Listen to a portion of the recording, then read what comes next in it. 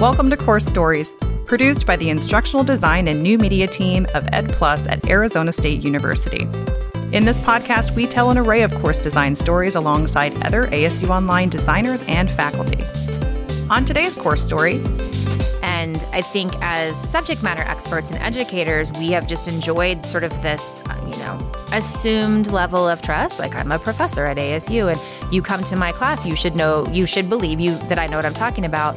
But, we live in a world that's so fraught and these relationships are so complicated that I think we need to take a step back. I would just encourage all educators to sort of take a step back and say, have we really earned our students' trust? And probably not. We've never met these students before. And so some of the ways I recommend, not just educators, but anyone in a relative position of power is to, be very transparent about your expertise and why you are where you are, and also the limits of your expertise, right? We don't know everything about our subject area, and we should be gracious in recognizing when, I don't know the answer to this question, or let's look into this together. And so kind of being real about what we know and what we don't know. Hi, I'm Mary Loader, an instructional designer from ASU Online. I'm Ricardo Leone. I'm a media specialist at the same place. Yeah, we work together. Let's get on with the show. Okay. Hey, Mary. Hi, Ricardo. How are you today? Wow. I figured I'd switch it up, Oh, yeah. The scary person on the phone on a menacing murder movie. Well, this is a really important topic, and I felt like we needed to set the tone. Yes, it is a very important topic, and I think that we have a lot of really great things for the listeners to hear in this episode. I mean, truly, this is kind of different than we normally do. Like, the interview is definitely going to be centered around the course itself, but you brought in a whole other venue. This is like like an old 80s show. This is a very special episode of Course Stories.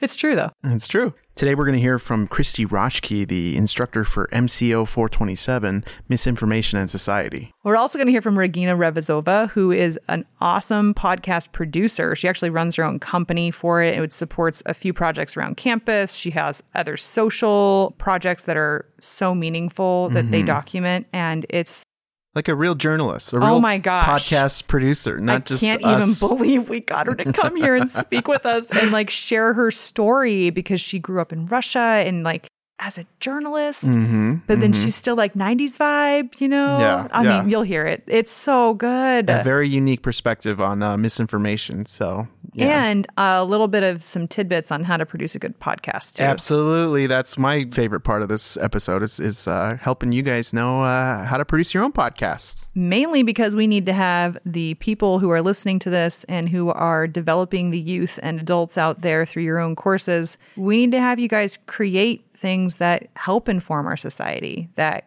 help expand the bubble. Right. Something that we will talk about in the episode. I'm really excited for Kristy's class. She's an amazing, passionate faculty member. She has so much support, but she has also just so much independent, really thoughtful ways to run her class, and also thoughtful ways to create a course that helps inform a society and create a stronger society for all of us. Right. And also how to connect with students who might have differing opinions from, where you're coming from. I think that's she's really thoughtful in that way. Who's going to be conducting this interview? Oh, DeAnna Soth, our fave. She is our fave. She is the Associate Director of IDNM, Instructional Design and New Media, over at Ed+. She happens to also be my favorite boss I've ever reported to in the entire world. She's an amazing human and just a really great designer as well. Okay, are we ready to jump in? I'm ready. Let's do it. My name is DeAnna Soth. I am Associate Director of Instructional Design at ASU Online Ed+. I'm Kristy Roschke. I'm the Managing Director of the News Collab at the Cronkite School at Arizona State University. And you are most recently? And I'm most recently part of the President's Award-winning team of Study Hall Data Literacy Project. Me too. I feel like I'm here with some fellow Study Hall associates. It's great. I mean, once you win the award, then you recognize people. They just have a different air about them. I feel like something changed that day when I learned about it. Actually, what happened was Jessica sent me an email and said that we had won it. And I was like, is that a big deal? And she was like, yeah, it's a big deal. So then I had to Google it because I didn't know what it was. But it is a big deal. It is a big deal. It is. Did you go to the event? No. I don't think I made that cut. I feel like I'm like on the bench of the team, you know? Again, because I didn't get to be recorded. Like, you don't see my face. Like, it's just, you just feel me around. Mm-hmm. So, Kristy, you and I have been working together for such a long time. You are teaching a new course, MCO 427, about misinformation. Can you tell us about it? I can. So this is part of our new bachelor's in digital media literacy that the Cronkite School is offering. And we thought, because of where we are at this moment in time, it would be really important to have kind of a general survey course about misinformation, what it is, who's involved, kind of everything from those that create it to those that consume it, the whys and the hows of it. Awesome. What a impactful experience for students. I hope that they were appreciative by the end of the class and hopefully learned some new things. Yeah, I hope so too. I mean, it was the first time we offered it this past semester, spring 2022. And so I was pleased to get kind of a wide variety of students and some good numbers for it being the first time we offered it. And I think it sort of speaks to the popularity of the topic that I was getting students from outside of Cronkite. And, I think it was a really enriching experience. So. Well, it's true because digital literacy is something that we are trying to teach and explore within teaching best practices, not only learning best practices. And so that's why you came up for this podcast. What I thought was interesting about this course in particular, though, in the course description, it says, of course, this course is designed to investigate the socio-cultural, historical, technological causes of misinformation, to help students develop strategies and tactics to recognize misinformation, but also to develop resiliency. Can you tell me what you mean by that? Sure. So misinformation is just one way that we're impacted by, digital technology's influence on the way that we do everything, right? So, my field of research, where the classes that I teach are really more about building those, I would refer to them as sort of 21st century literacy skills. I don't see digital literacy, media literacy, data literacy, any of these you hear, these kind of popular terms nowadays as being any different than traditional literacy, because you simply cannot be a person operating in this world without interfacing with digital technology. And you really need to boost those critical thinking skills. And so it's really about knowing how to take what you already know about the world and sort of translate it to these new platforms where the rules for communication might seem the same, but really they're not for a bunch of different reasons. So I think that's kind of why we thought that misinformation, people hear about it because it's everywhere, right? You hear about it on the news all the time. That's right. That's right. I really hate that phrase, but that's the one that everyone knows. And I mean, pretty much ever since 2016, it's gotten so much attention and really global attention. And we continue to see sort of more and more dramatic real world implications of what bad information can do, that we wanted to make sure we had a course just specifically talking about misinformation, even though we kind of touch upon sort of good and bad and finding credible information, how to navigate complicated online communication systems across all the courses in our degree program. Do politics come up in the class at all? Yes, politics come up a lot. And I was prepared for that. Or maybe I should say I expected that. And I thought I was prepared. But I don't know that you can ever truly prepare because you just kind of don't know what students you're going to have and what their sort of hot button issues are going to be. So I would say for this class, I mean, probably not surprisingly, the way it came up most was in response to COVID, but also kind of, the insurrection, the January 6th insurrection, that was pretty topical and timely. And then at the end of the course, we saw the Russian invasion of Ukraine. So this is the kind of class where you have to prepare and re-prepare and prepare again. And I'm constantly updating materials. And we use the discussion board a lot to talk about these timely topics because really week to week, there was something new. And a lot of it was, if not directly politically charged, it could potentially be politically charged. So that was something that we kind of navigated together and I had to keep a close eye on. Do you think the asynchronous format of the course helps or hinders that? That's a really good question. And I think it probably helps selfishly because you don't get that like tempers flare, heat of the moment sort of thing that you might in a classroom. Although the flip side of that is you also don't have that, like, let's all talk it through together sort of scenario. So I think what I had to do, and I had a great TA as well, monitoring the discussion boards. And I guess I kind of also learned pretty quickly as we started the class to really tailor my discussion questions a little bit more narrowly, which is not to say I wanted to discourage political conversation, because I absolutely didn't, nor did I want to suggest that like anyone's ideas were better than others. But, you know, in some cases, some ideas are more evidence-based than others. And so I figured out kind of after the first couple of weeks that I should be a little bit less broad about my discussion questions, so that we weren't meandering into places that if I wasn't able to check the discussion board, I wasn't like, Totally. Yeah. Do you hear me? I do. 1, 2, 3. Are we close enough for you? Yeah, it sounds great. Okay, good. Hey, I'm glad the port's not broken and it's just a cable. That's a lot cheaper to replace. Yeah.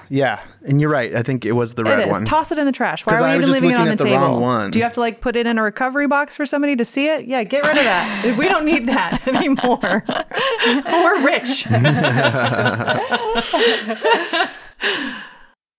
Alrighty. Okay. Do you want me to pronounce one more time my name, just so you could get on the recording? That? It's a good idea. Yeah. Regina Revazova. Regina Revazova. Regina Revazova. Regina Revazova. Revazova. We're getting good at this. This is going to be included in the podcast. Thank you for joining us for an interview to kind of support the interview that we have with Kristy today. Regina, you are a Russian-born journalist, correct? Is that how you would identify yourself? How about you introduce yourself and let us know who you are, please? For the past many years, I rarely mentioned that I am Russian-born until the war in Ukraine. So, I don't know. It kind of happens to you that you become part of your new culture. And over years, like, it became my past, I guess. And then, of course, half a year ago, everything went upside down. So how would I identify myself right now? I'm just Regina Revazova. I do independent business. I've been a journalist for many years before the business. I still am on the verge. Sometimes there are journalistic projects that I work on. Sometimes they're absolutely brand-related production that I do for my clients. And yeah, I was born and raised in Russia, and I spent 24 years out of my 38 living there. Yeah, so specifically we having you on because we want to talk to you about misinformation, but can you give us a little bit about your connections to ASU? Last fall, right before the semester, I was contacted by the Cronkite School of Journalism, and they asked me to teach a course, a part-time course. I am part of the NPR's Next Gen Radio. We provide the most probably comprehensive from A to Z, how to create a radio story. I'm part of that. I'm a mentor, and I enjoy it tremendously. It's a little bit different format. It's a 1 week, very intensive program. And so when I was approached by Cronkite School, I thought I'll give it a shot in very, very, very part-time capacity. It happened to be much more work than I thought. Yeah. But I enjoyed teaching the students and seeing how fascinated they are with the storytelling and creation of their own shows. And you produce some podcasts here at ASU, correct? I do produce podcasts currently, one here at ASU, yes. It's for School for Civic and Economic Thought and Leadership. School of Civic and Economic Thought and Leadership at Arizona. That is a mouthful. We love our mouthfuls. Skittle. That's why we love our acronyms. That's why I say Skittle. Yeah. Skittle. The name of that podcast is? Keeping It Civil. Keeping It Civil. Oh, I love that. Yeah. That's kind I'm going to go listen to it. I had no idea. Yeah. Lots of the things are very controversial there currently in our society. So to keep that conversation civil, but yet to have the conversation is the goal of the podcast. That's awesome. Modeling good communication in conflict. So Yeah. important. Yeah. So important. Very important. And you were a guest in one of the episodes, and that's what a little bit inspired me to say, oh, we should have Regina on. And there was one thing that you said specifically about in Russia, the culture in general. You used this really beautiful phrase, the sugar is assault and the war is peace. And I thought, oh, wow, that is so beautiful and so connected to what this conversation that we're having with Kristy is regarding misinformation. And so I'm excited to get some of your insights into misinformation as the episode goes on. So look forward to that, listener. Yeah, I'm happy to unpack it. Yeah. And then you have students writing a blog post or several blog posts in the class. Tell us about that. Yeah, sure. So that's kind of it is a recurring theme of our degree program. One of the digital literacies we want folks to learn is how to communicate for an online audience. And, most of our students have at least at one point posted something on social media. And so they're kind of used to that. And they certainly read a lot of information on social media, but not a lot of them have that experience, inserting hyperlinks into the things that they write and kind of writing in the style that they might be used to seeing. And I think more and more they're going to need to know how to do that and really a lot of different types of jobs. So we decided early on, even before we had the degree program, my colleague Dan Gilmore blogging is really kind of integral to how he thinks media creation should be. And so we sort of added that into all the classes. And so it's not all that different from like having response essays to class materials, but it's more of a sort of living, breathing document. And that's, I think, a more practical way for them to incorporate other sources of information into their writing so that they could respond to sort of like the weekly questions. So including the blogs and then the rest of the students' interactions in the course, what surprised you the most? I think I was surprised by how heavy the class got kind of early on. And again, no surprise given what we're living through in 2022, that they were incorporating a lot of their personal experiences into the class. And I had suggested that they do that. So I sort of set the stage for that. But it was pretty intense to the point where I felt like I should sort of course correct a little bit and say, you don't have to be quite so personal. You can. And if this is cathartic and it's helping you work out how you understand these topics, then absolutely do. But I kind of felt a little bit like maybe I don't know, maybe this is just my own projecting, but that they thought they should try to tie personal things to the conversations. And after reading, 120 posts, I was getting a little impacted by it. So I was just surprised, I think, by that. I'm a tinkerer by nature, so I've always changed things. But that is one thing that I'll change is, it's not to say I don't think there should be a lot of reflection, because I do. I think part of what you're learning is understanding how you think about things, how you learn things. There should be a lot of reflection. It's a lot of metacognitive activities, right? So I don't want to eliminate that altogether, but I think maybe I leaned a little too far into like, let's make this a reflective and reflexive exercise, where in some ways I thought maybe it wasn't as useful as I'd anticipated. So I think I might step back from that a little bit. There's still ample opportunity for that. And I always encourage them to write in first person if they want to. But I think, I might actually, this seems weird because it's kind of, I don't know, maybe it feels a little bit more traditional, but might actually have them write a little bit more traditional sort of, I don't know, quote unquote research types of stuff, just so we could see how they're intellectualizing these things as opposed to just personalizing them. I really appreciate that. I wish more online instructors would see it as an iterative process and do the tinkering more. So thank you for saying that. It's much appreciated, because it should be something that you're constantly changing, especially for the times. Who knows what's going to happen when you teach it next? And to make that super relevant for the students is really special for them in that moment, learning not a completely canned class. Right. So yeah, that's great. I love that. I mean, I think there's some classes that, they're not going to change a lot, and that's fine. But I've always gravitated toward and have always taught classes that are timely. I work in a journalism school. And so if you can't make it fresh, I think having something canned in the area that I teach feels even worse than a canned math class or something like that. Totally. And so for our audience who are also teaching online or teaching at ASU or other institutions, what advice would you give them for creating trust with their students when they're presenting perhaps controversial topics or information? Yeah, so that's a great question. I mean, so I think there might be two elements to that if we're talking about incorporating controversial things. I do a lot of speaking and reading and researching on institutional trust. And I think as subject matter experts and educators, we have just enjoyed sort of this, assumed level of trust. Like, I'm a professor at ASU and you come to my class, you should believe that I know what I'm talking about.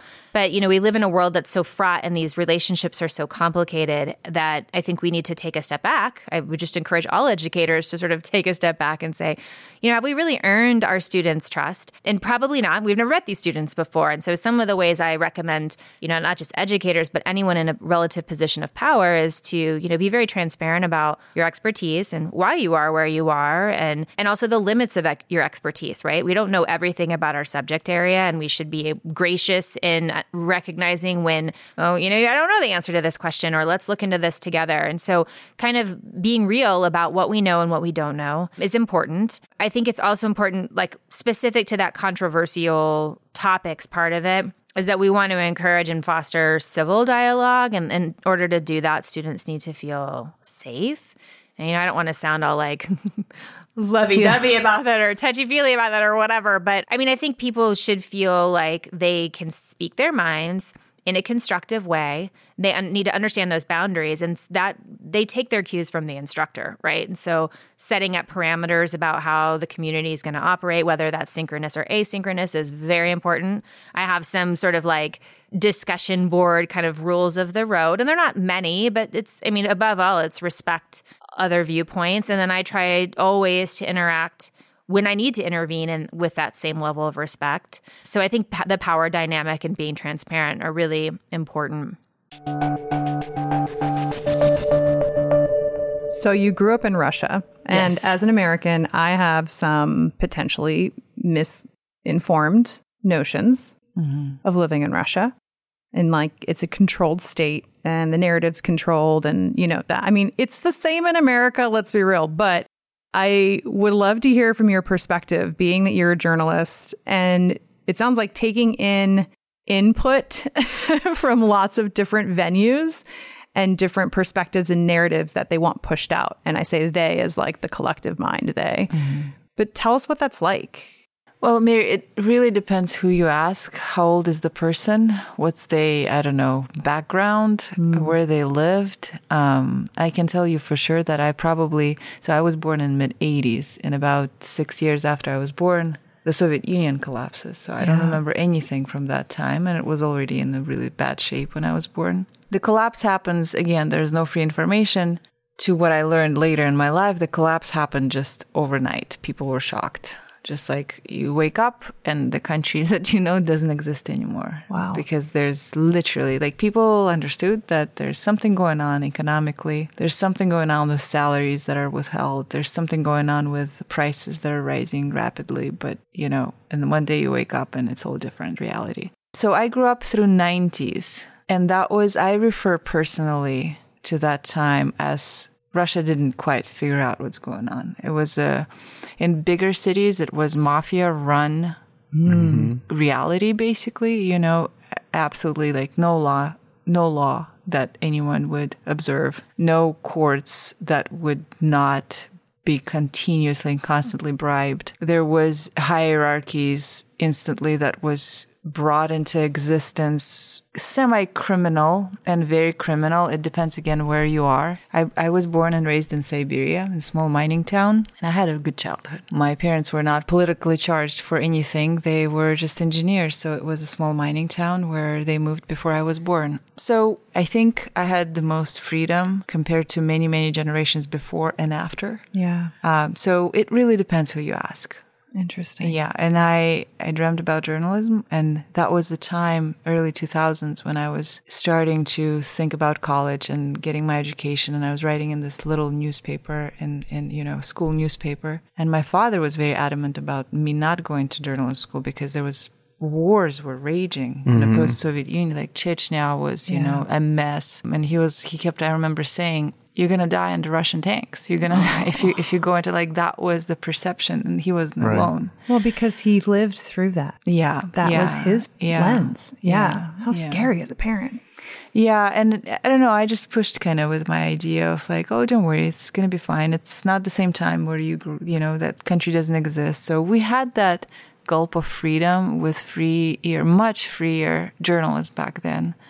And it felt like we're finally turning a corner and things are going to be better, although we were desperately poor. Not us personally as a family unit, but like a society. And then there was this, people that would just climb to the top just because they were some bureaucrats that would get tons of bribes and they would like acquire tons of, it was a mess. It was a mess of a state, but there was lots of freedom. So that kind of like confusing reality. Right. Opportunism. Yeah. Exactly. Yeah. I think that's great. First of all, I think that's so cool because not that I had the same upbringing, but my dad was kind of upset later on in life that he raised such a strong-headed daughter. But I think that's kind of our generation, right? Like we've all been so lucky that we didn't have, when we were kids at least, major wars. We we still potentially have a different perception on the hope of a society because of our childhoods. We were kind of at the end of the Cold War, where the big threats weren't as strong as they were in the generations right before us. Absolutely. The living in fear was not our childhood. We were so lucky. Yeah. Yeah, me too, I think. In kind of partially, me too. Go That's 90s. beautiful. I love 90s kids. What are the goals for the students in the class? And then what do you hope that they'll take away after the class? Sure. So I think, generally speaking, the goals for the students are to understand more about the way that mis and disinformation operate. And so that's sort of like if you think of it as a continuum from the people, the groups, the systems that create the bad information and the reasons why, whether there's a harmful intent or not, through the creation, like how it actually gets created and how it gets distributed, and what are some of the affordances of technology that enable that, through to reaching somebody and what happens when it reaches someone, and what are some of the sociological and psychological factors that might impact how someone is perceiving this information, and then what they might do with it, right? So it kind of covers the whole gamut, and the objectives would be to sort of understand the nuances of each piece of that, right? And a big part of what we talk about is how, again, those sort of digital and technological systems undergird all of this, right? So it's not just like you telling me a lie and me hearing it like face to face. That's still misinformation, but it's very different from this like system of misinformation that digital media enables. So we really want people to be able to unpack kind of all of the parts of that process. And what I would want them to take away from it is being able to use some of these tools. We spoke earlier about resiliency, and I'm not sure that I answered this question, but what are some of the tactics and the techniques and just, understanding about people and systems that can help individuals make decisions when they encounter specific information? So in that moment, when you see something and you're not sure whether or not it's true, you would know how to handle that. But I also hate to say it's just about encountering that one piece of information, because really these are structural societal issues. And so understanding the role that we play as individuals, but also the role we play as parts of the groups that we're in, the networks we're in, as you kind of get back out to the macro level, what this is doing to our society and maybe ways that we can contribute to a solution. I've been thinking a lot about this in my research, and I don't want students to come away from this class thinking they have to fix it. Like so much of the discourse around misinformation is that if only people knew better, we wouldn't have this problem. But that's just simply not the case. This is bigger and stronger and thornier than any one person. So I'd like students to be able to place themselves within those systems and then work towards solutions. I also think that there's a lot of jobs that exist and jobs that will exist over the next decades that will need people who know how to do this. So thinking about ways to incorporate these solutions into their future jobs. Yeah, that makes me wonder, outside of this class, what would you want to see changed in these systems if you could choose like one big thing? Well, I mean, I think that one thing is hard to say, but a thing, maybe it is the one thing that I would want to change, is that social media is not necessarily to blame for misinformation or the blame for misinformation, but they play a huge role in this because there are just a few small companies that control pretty much all of the ways that we communicate. And the way that those systems operate are not transparent at all to consumers. So we don't have any idea how their algorithms work, how they're surfacing content to us, why we're seeing the things we see. We have maybe some insight, but not as much as we should into what content they might remove or they might push down so that we don't see it. And in order for us to be empowered to be able to do something, we need to understand how those platforms work. That would be one part of it. But also, this kind of boils down to structural issues within our society. So structural failings of democracies and capitalism and systemic racism and some of these things that put groups at odds with one another that then make us want to accept some of these narratives. Like, it's way bigger than just the platforms. But I think a kind of easy, first step is like the platforms need to give us more information. Yeah, I was thinking about Twitter the other day, and I was thinking, like, I'm not sure it's fair that every tweet has the same potential audience. Like, I wish some tweets were, like, the text was smaller than, like, and then other ones were, like, bigger or something. Like if Twitter were a word cloud? Yes.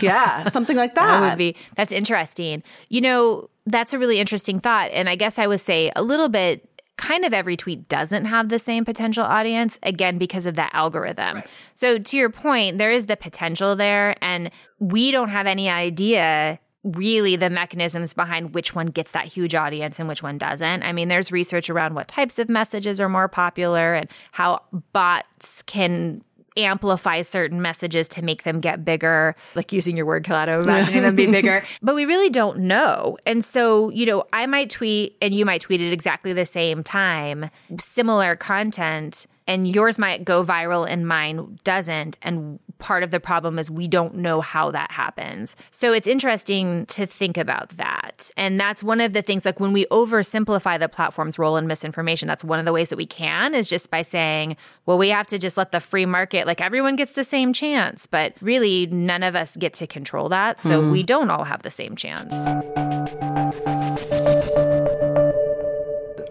So, Regina, what brought you here to the U.S.?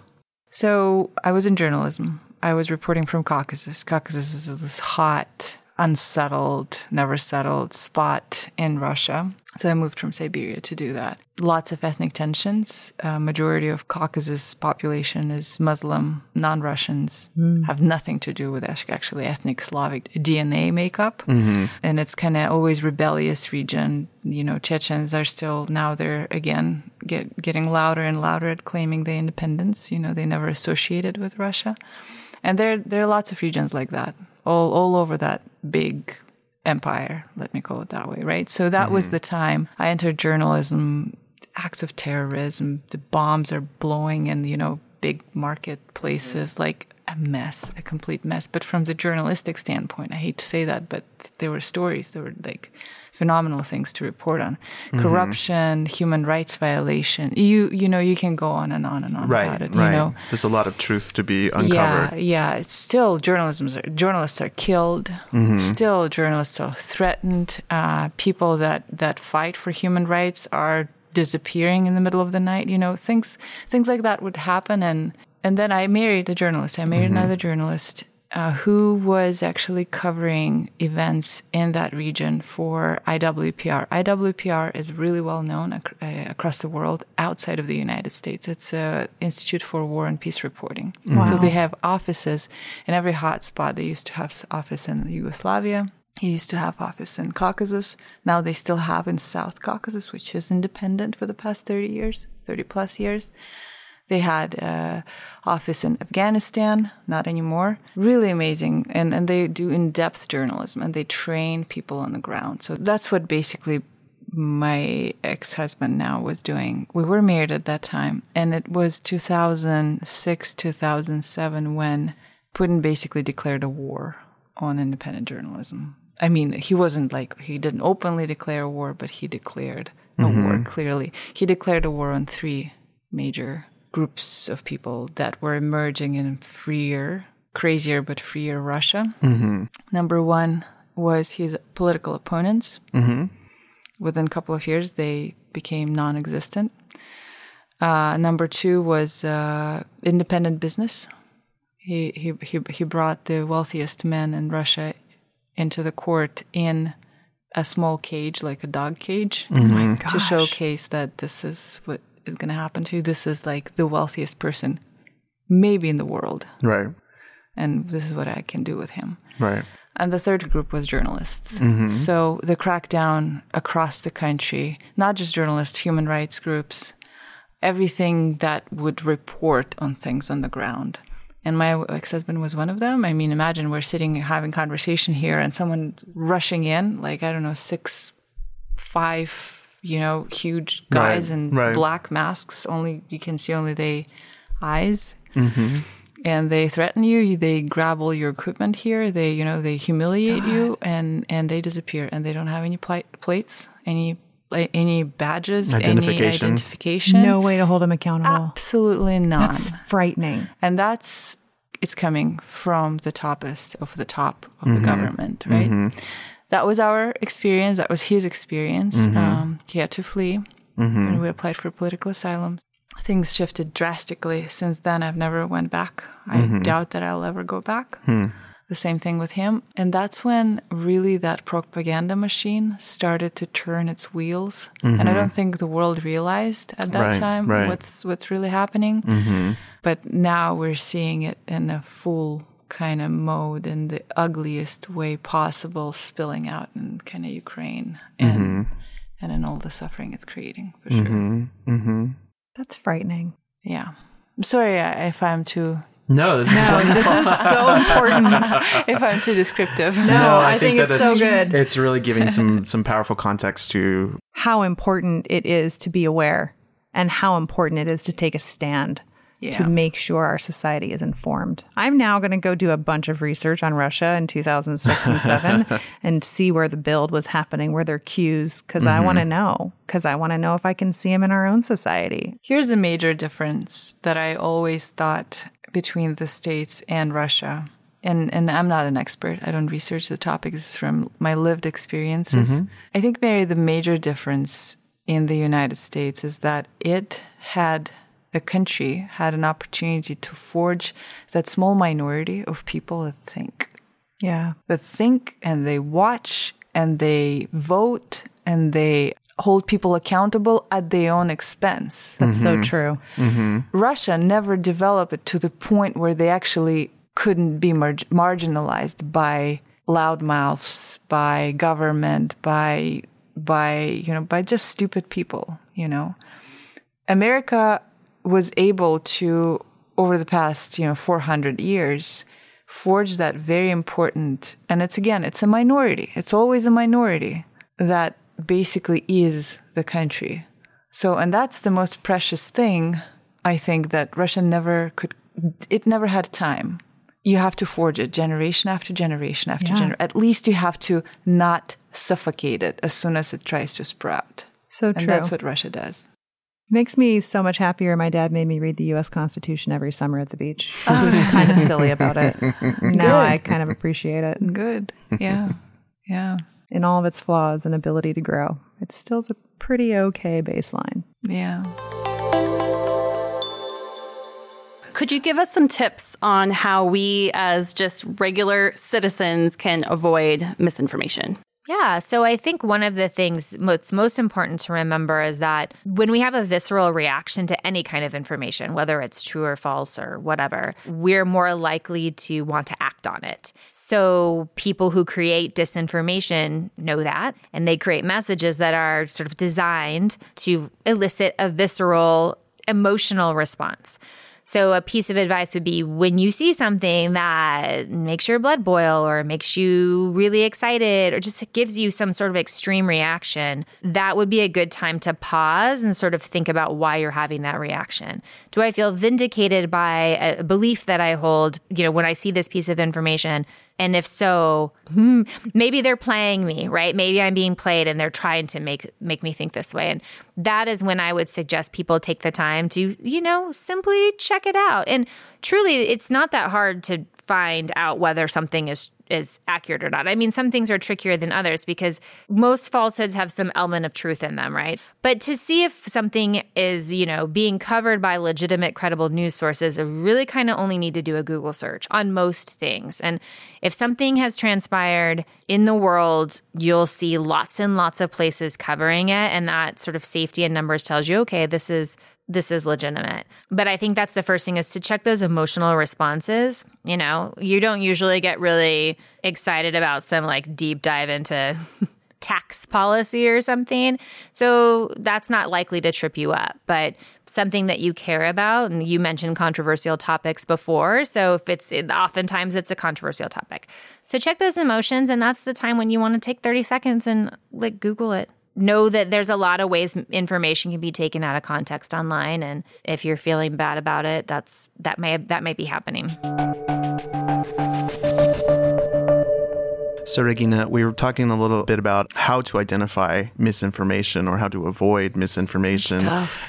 Is there any tips that you can give to our listeners about how to do this? Listen, one thing that I would advise to everybody, experience more than just your immediate bubble. Read more stuff that is outside of your comfort zone. Hear people, go attend things that are not comfortable for you maybe to be exposed to stuff, you know. America allows you actually both versions of it. You can get as closed-minded as you can possibly imagine in this country because you have so much freedom to choose. Right. And you can get like a absolutely phenomenal person that would be fascinating as soon as they open their mouth. Because again, this country allows you to do that. So, and what you choose, and there are many options in between too. What you choose oftentimes comes down to your shoulders. And the best way to have the vaccination from the things that someone decided to put in your brain. And a few months later, you all of a sudden think that you think these things, but it was a very carefully crafted narrative for you to absorb entirely.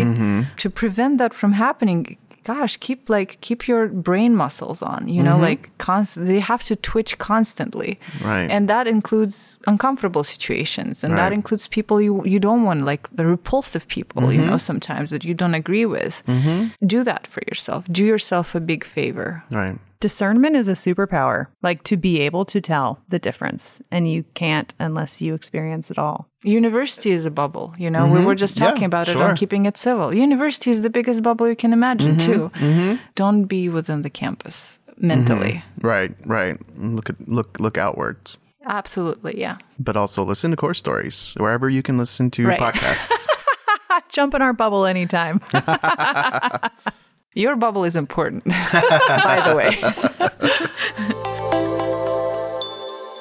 How does this course story end? You know, I'm not sure it does end. I think that digital literacies, media literacy, it's a lifelong practice. People are constantly needing to upgrade their skills. And what I hope students get from this class is to understand sort of the underpinnings of misinformation as it is right now, and also to understand that it's an ever-evolving concept, and we're going to be plagued by this, I think, for the rest of eternity. And so what I would hope students would continue to do following this class is to take what they learned in this class so that they can continue to teach themselves and continue to have a lifelong interest in this subject matter, so they can recognize as new platforms develop, as new problems arise, they feel like they have the skills to be resilient when it comes to misinformation.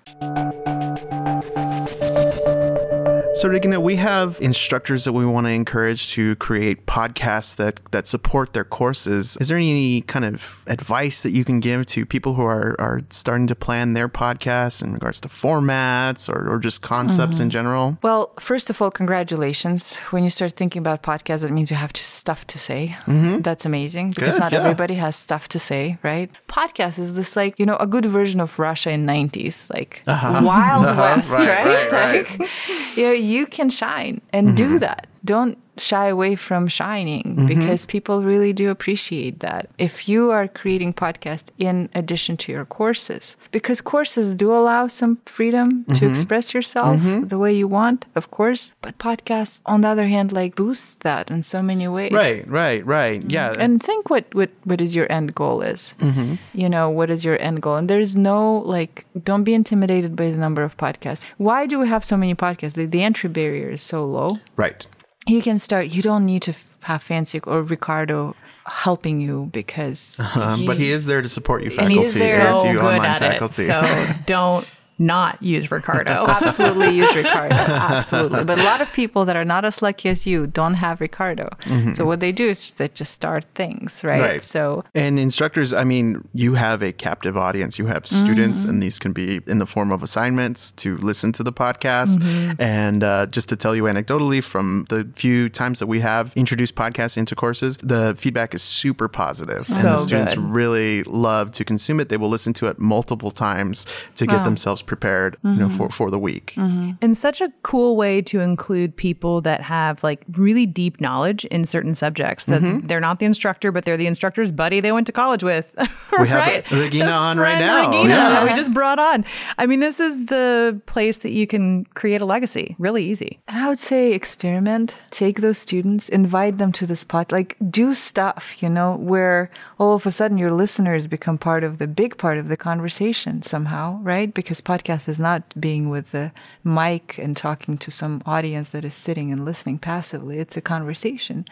So experiment with a bunch of different things, whatever comes to your mind. Like it's your place to play. And probably more so than we have instructors who are developing their own podcasts, we have instructors who are assigning podcast assignments to their students to create their podcast.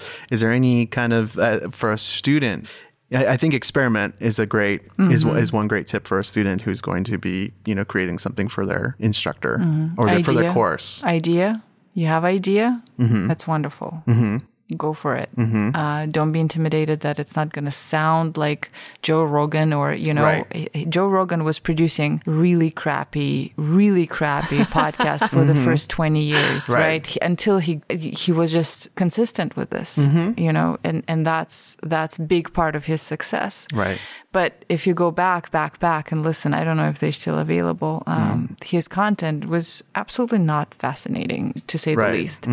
Don't be intimidated. You have to go through the process where you're not very happy, because I know a lot of the creators, they want everything to sound ideal.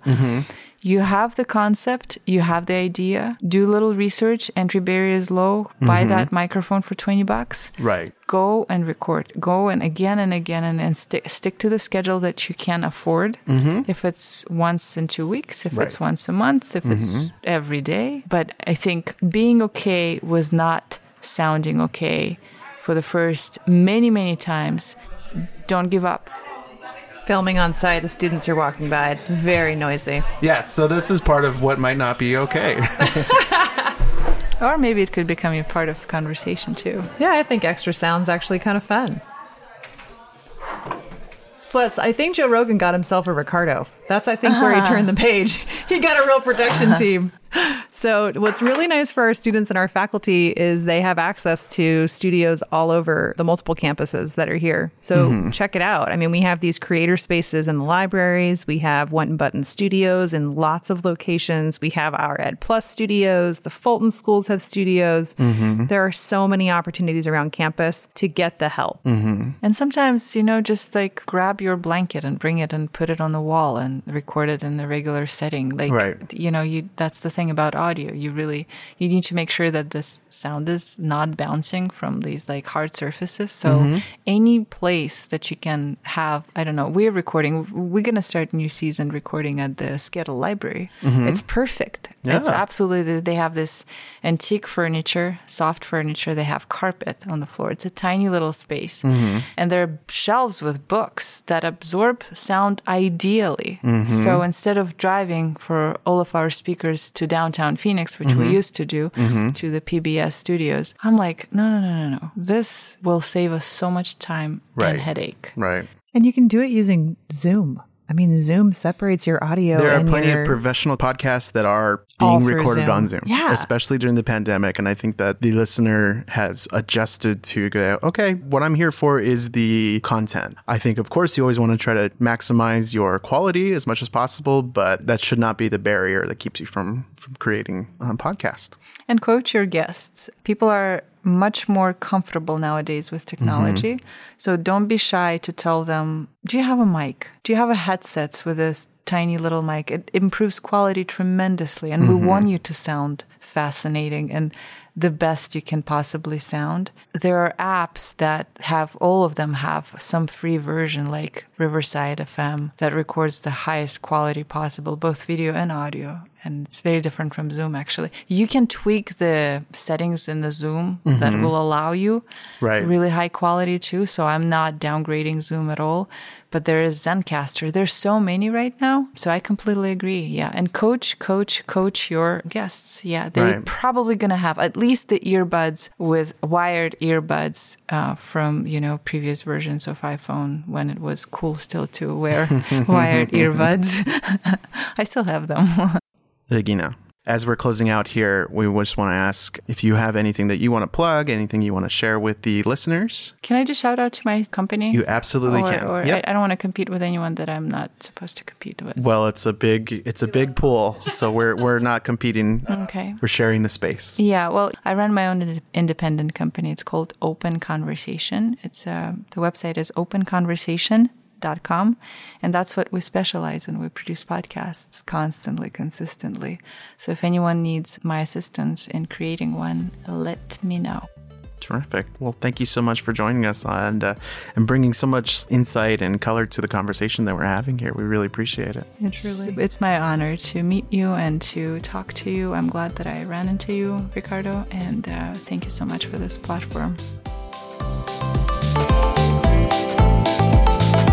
Wow, that was so cool to have Regina on with us. That's just like a cool presence just in the room. I mean, definitely you can tell that she has had that NPR training because she just has that NPR voice. And she sounds so good. I mean, we sound like idiots next to her, but she's amazing. It was a little, what's the word? Modest, making you humiliating. Oh, yeah. not humiliating, but it gave us humbling. That's the word. She was lovely. She's not humiliating. She's amazing.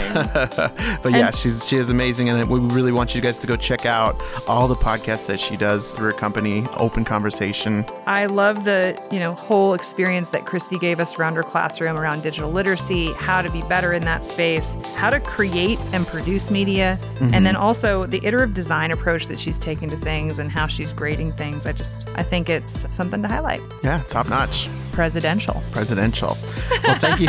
Yeah. Well, thank you guys for listening to this episode. Is there anything we can have the listeners do? Actually, yes. We have a very poor followership on Twitter. I think it's me and like my mom. No, it's not even my mom. And we have another instructional designer, and I don't know the bots. The bots like us. But we'd love real humans to follow us. So follow us on Twitter at Course Stories. At Course Stories. That's right. The @ sign and Course, COURSE, and then Stories, STORIES. Exciting. And that's also going to be linked in our show notes and all that stuff too. Absolutely. And we might actually start posting fun things there. So follow us to laugh more. Yeah. Course Stories is produced by the Instructional Design and New Media team at EdPlus at Arizona State University. Course Stories is available wherever you listen to podcasts. You can reach us at coursestories@asu.edu. If you're an instructor at ASU Online, tell us your course story and we may feature it in a future episode. Thanks for listening. We've solved misinformation, folks.